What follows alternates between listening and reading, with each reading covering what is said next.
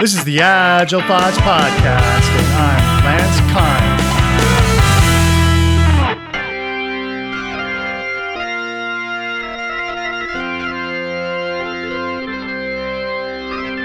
Hi, I'm Brian Finster.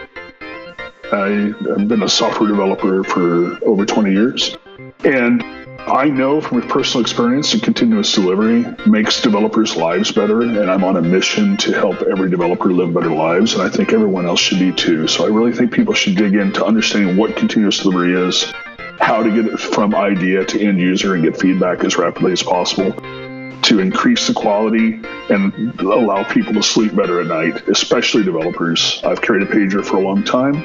Nobody should wake up in the middle of the night. CD allows us to sleep.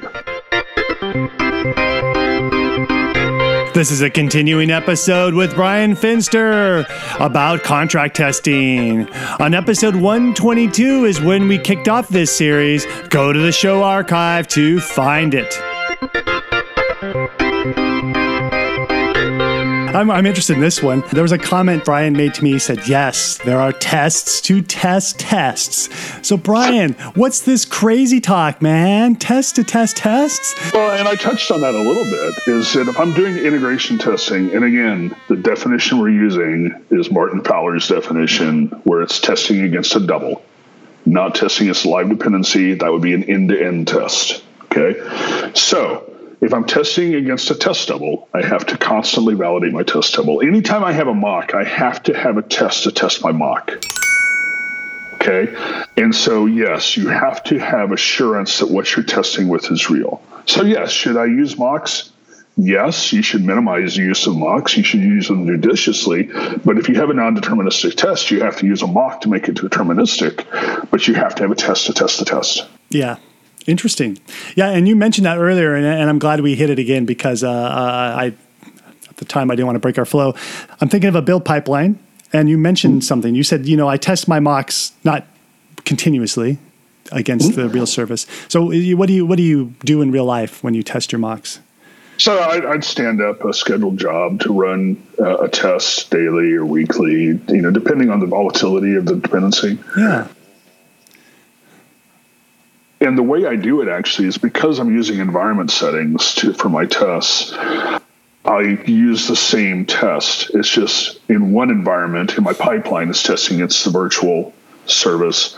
In the other environment, it's testing against the live service, but it's using the same test code. And this is critical, again, because if you have two reports reporting the same thing, one of them is wrong.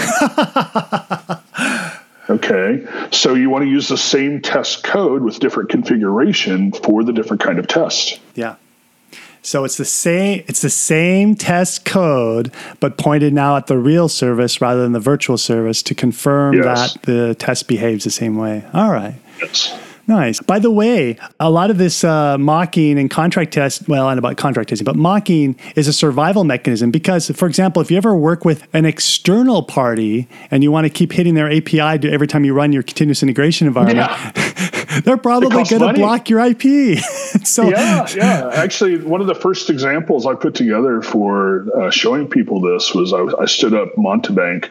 And with Montebank is a tool that you can use. It's open source, but for virtual services, but it has record and replay ability. Oh. And I pointed it at GitHub's external API. And I actually showed this as an example where I could just hammer that API and they'd shut me down. Right? Nice. And say, now you have to wait 5 minutes before you can hit us again. I said, but I've got Montebank and I can send millions of requests at Montebank and get the same sort of confidence. Pretty soon it looks like a DOS attack to them and they have to shut you down. Yeah. So what about versioning APIs? Any concerns there?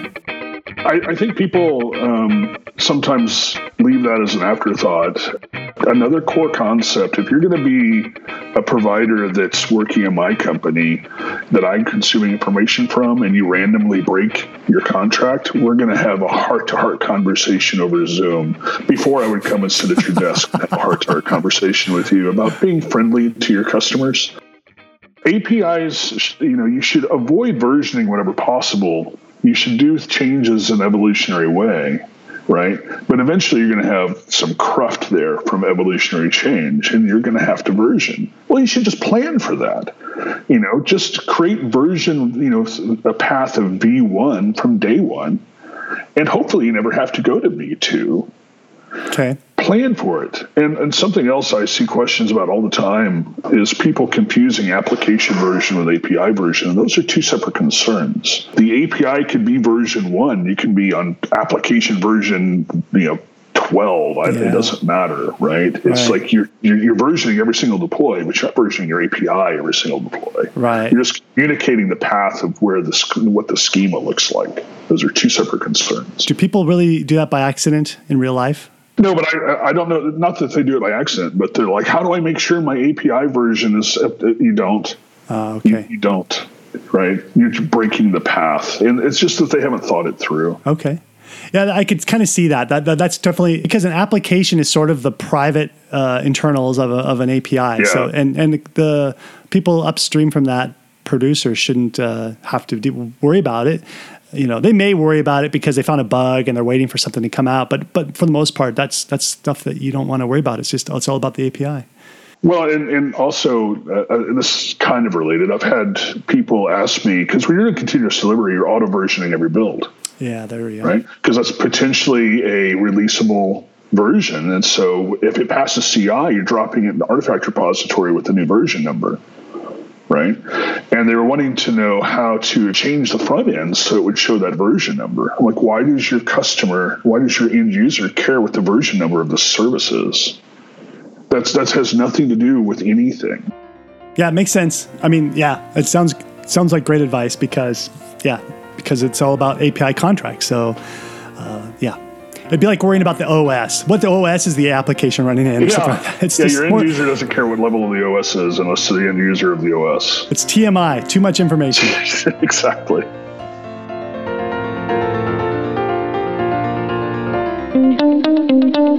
Wouldn't it be great to develop new features with 0 bugs? Deployment to production day doesn't have to be stressful. With some changes, it can be relaxing and just another day at the office. Are you a developer who has heard of test-driven development, but you haven't figured out how to apply it at work? If you have 90 minutes for a live over-the-web class, go to TDD Academy and sign up for my hands-on test-driven development coding dojo. TDD Academy. Check out the lovely show notes I have for this episode. There are terms defined such as virtual service, provider, and consumer. And there's some links to other Agile Thoughts episodes, such as the one on test automation pyramid. The contract testing is a part of that. And there's also episodes on how to do TDD. And all as mentioned in this episode, we have a topic on doing BDD in Scaled Agile Framework.